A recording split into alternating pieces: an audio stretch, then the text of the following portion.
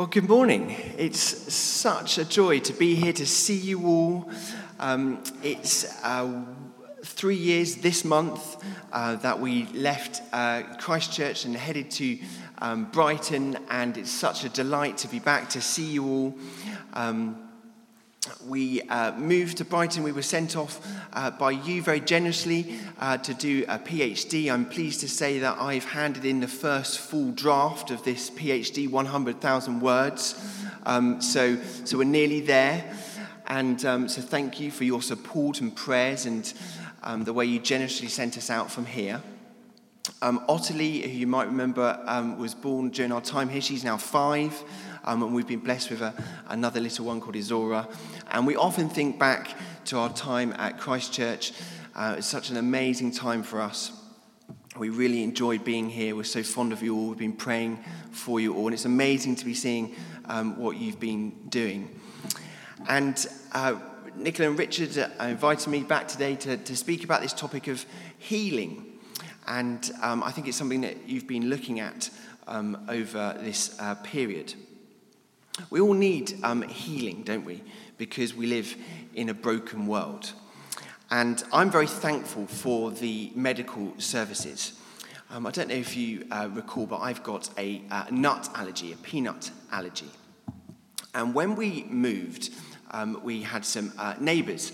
And our neighbours very kindly one day made some flapjacks. And they brought these flapjacks over, and they brought them over, and Jess, my wife, took them and put some in some bowls, put some yogurt on them, and we had them for supper, for pudding. And we checked with them that there weren't any peanuts in the flapjacks, and they said, no, not at all. And I ate the whole lot, and quite quickly realised there were peanuts in the flapjacks. So we texted them again and said, are you sure? And they said, oh no, actually I put a whole jar of peanut butter in them. So to our great surprise, we called the ambulance. The ambulance came. They gave me various different drugs. I'd gone completely red. And they were only able to give me a certain amount of drugs. So they had to take me to hospital to give me a bit more, and then I stayed overnight and recovered quickly. All was fine, but I was so grateful for the medical profession and the extraordinary way that we can head to hospital and be treated. My father recently has just gone through bowel cancer, and he's also got non-Hodgkin's lymphoma, a non-curable blood cancer. And as I've been watching him go through this journey, it's been extraordinary to see the care that he's had, the advances in science, the advances in pain relief. It's extraordinary what can now happen through the medical profession. This amazing way that God can bring healing into our lives through advances in medicine. But I'm also really deeply grateful for prayer, for healing prayer. In my life, I've experienced healing in the area of anxiety, as I've had prayer for sort of levels of anxiety. I can see that I don't struggle with that as much as I used to. Deeply grateful for healing prayer. And in my journey of ministry, it's been amazing to see the number of ways and the different types of people that God has brought healing into their lives. I'm so grateful for healing prayer, because sometimes medicine doesn't have an answer. And also because we worship a God who nothing is impossible. So I'm deeply grateful for healing prayer. And the Bible, as you know, talks a lot about healing. In the Old Testament, in Exodus, it says, I am the Lord who heals you. God is bringing healing into our broken world. And today God wants to bring healing. He wants to use you as well to bring healing into people's lives. We're never more like God than when we're trying to bring healing into people's lives. People who are hurting and broken. Loneliness is critical in London, isn't it? And it's extraordinary to see the healing that when someone's invited into Christian community just by being part of the church, the healing that can occur as we do life together. It's incredible to see the spiritual healing that can occur when someone realizes for the first time there is forgiveness for our sins in Jesus Christ. It's amazing to see the transformation that can occur in people's lives when we just support one another, week on week, day on day, supporting, looking after one another. And why the Bible talks about emotional, spiritual healing, it also talks about physical healing. And of course, when we look in the New Testament and the life of Jesus, we see that he was moved by compassion for people, that he brought healing into people's lives. Matthew says, Jesus went through Galilee, teaching in the synagogues, preaching the good news of the kingdom, and healing every disease and sickness among the people. Jesus was a healer. He brought healing into people's lives. And he could do it because in and through him, God was bringing healing into a broken world. And the ultimate healing, of course, was Jesus on the cross, winning the great victory, bringing a guaranteed healing into our world. If you are waiting for healing, healing will come eventually. Death has not won. Jesus has won. A day is coming where wholeness and healing will be experienced in its fullness. And in the waiting, God can bring strength for today. Jesus healed many in the New Testament, but praying for healing wasn't just something that Jesus did. Jesus gave his followers authority to pray for healing. He commanded his followers, in fact, to pray for the sick. So following his example and in obedience to the command of Jesus, the church always prays for healing for people. And it always prays in love. And it's for this reason that I chose this passage that we've just had read out, because I was thinking, well, it's good to look at the healings of Jesus, the way Jesus healed people. But then we might say, well, Jesus was the Son of God, so, he's a sort of special character. Whereas when we look at the followers of Jesus praying for healing, well, we can relate a little bit more to that. And this passage is one of those historical accounts of healing. We've got a man who's sitting outside of one of the beautiful gates of the temple in Jerusalem. And he's been brought by his friends because he can't walk out to the gate. And they would bring him out and he would sit there and he would beg throughout the day. And then at the end of the day, they would collect him and bring him back and put him back in his home. And one day he's there, as usual, begging, asking for money. And along comes Peter and John, and they're followers of Jesus.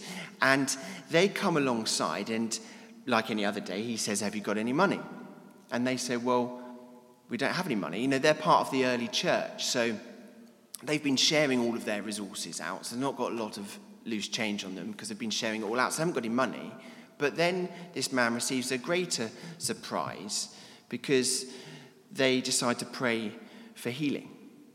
And they pray for healing in the name of Jesus. And this man is healed. And it's interesting that Peter helped this man out. He reached out a hand and helped him up. And this wasn't because I think he was unsure of whether this healing had taken place or not. I think it was a sign of love. And when we pray for healing, we must always pray for healing in the context of love. I don't know if you saw an article on the BBC News recently. It was about disability and healing prayer. And it was making a very good point about God's love for everyone, regardless of their situation. We need to be careful how we pray for healing, sensitive. It needs to be about love. Prayer for healing should not imply that simple link between sickness and sin. Jesus himself warned against that. And prayer for healing should not imply that restoration of physical wholeness is the only way that Christ meets human need. Healing always needs to be seen in the context of God bringing restoration to the world and the Holy Spirit at work in ways that we can't quite see. What we see today when we see points of healing is this foretaste of what is to come in its fullness. And in this story, this man is healed and he stands up, he gets up, he runs into the temple, he worships, his life is transformed.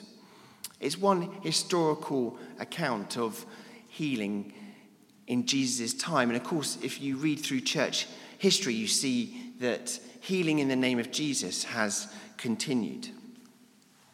Over the past 3 years, since I left you, I've been working at St. Peter's in Brighton, and particularly helping lead their Alpha course. And one of the things, as you know, on Alpha, there's a session where you pray for healing. And it's been really interesting to see some of the things that has been going on over the last few years. I'll tell you some of the stories.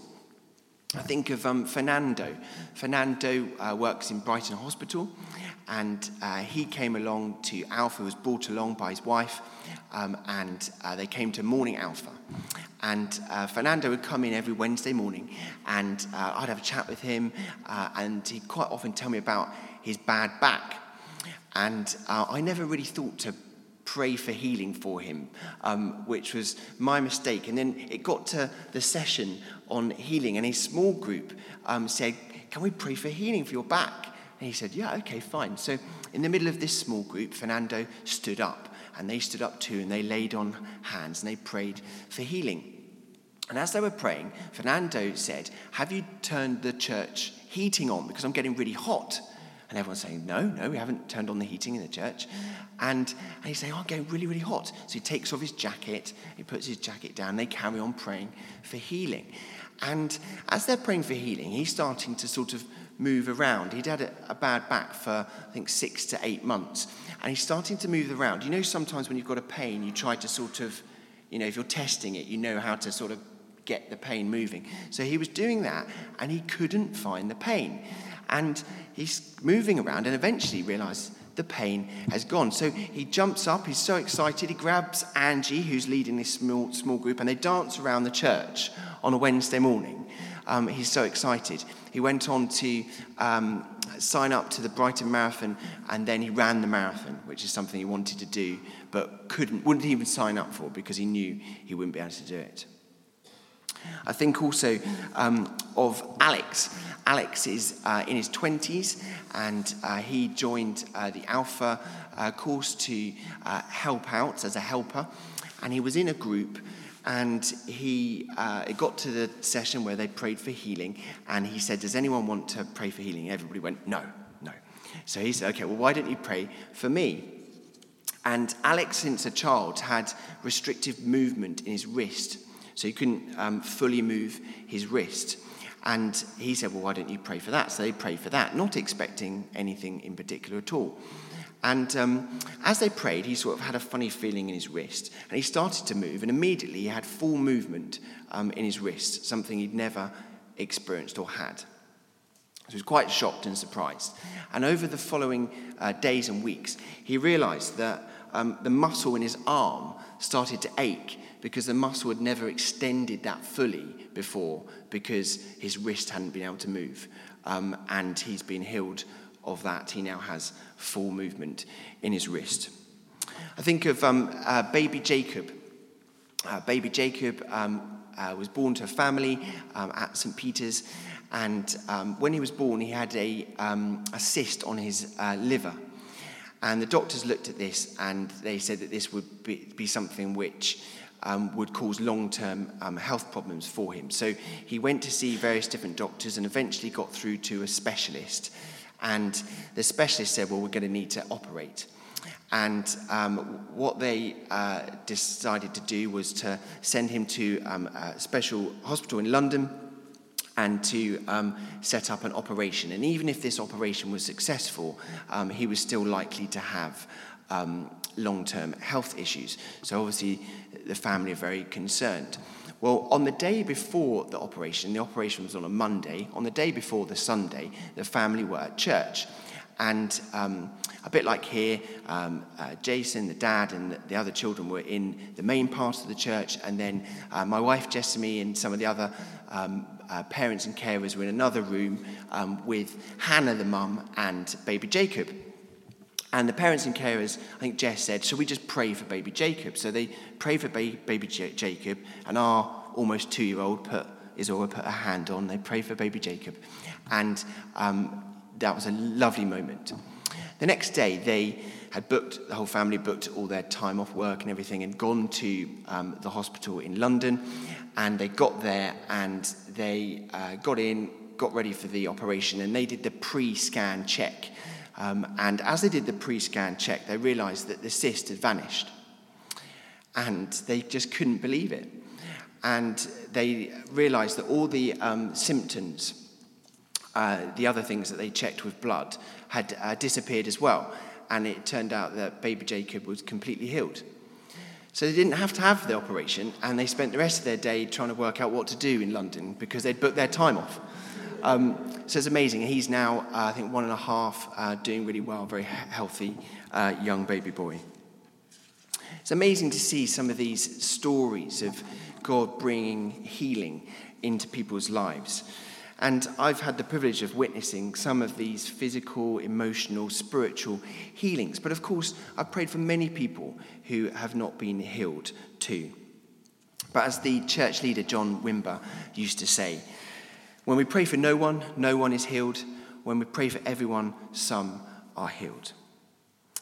So how do we go about praying for healing?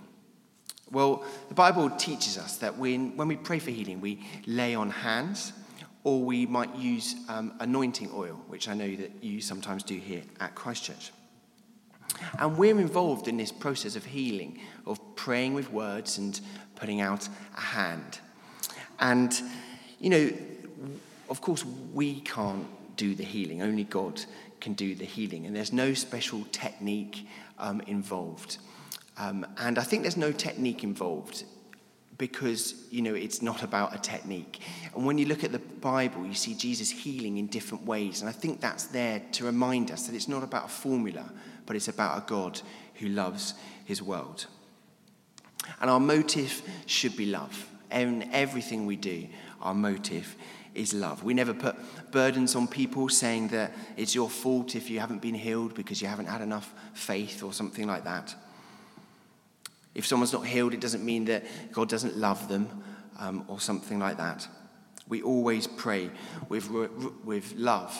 And praying for healing, I think, is always a bit of a risk, isn't it? It's a bit of a risk to offer prayer for healing, and it's always a risk to stand up or say, yes, I'd like prayer for healing. But, someone once said faith is spelt R-S-I-K. As I close, my hope and prayer this morning is really just to encourage you to keep on praying for healing, to keep on laying on hands, praying for the Holy Spirit to come, to keep praying in the name of Jesus for transformation. Jesus, when he prayed, there was that account where he prayed for someone who was blind twice, didn't he? He prayed on one occasion, as someone said, it's a bit fuzzy, it looks like some trees. He prayed again, and that time that person was healed. So just keep encouraging you to keep on praying for healing. It's a part of how we extend God's love in the world. God wants to use you to bring healing into people's lives. Excuse me. My encouragement is to keep telling people about Jesus, keep praying for people, whether that's at home, out in the community, in your workplace, wherever you are. Keep offering to bring healing, to seek emotional, physical, spiritual healing for people in our world, because God loves our world and he's doing amazing things. Amen.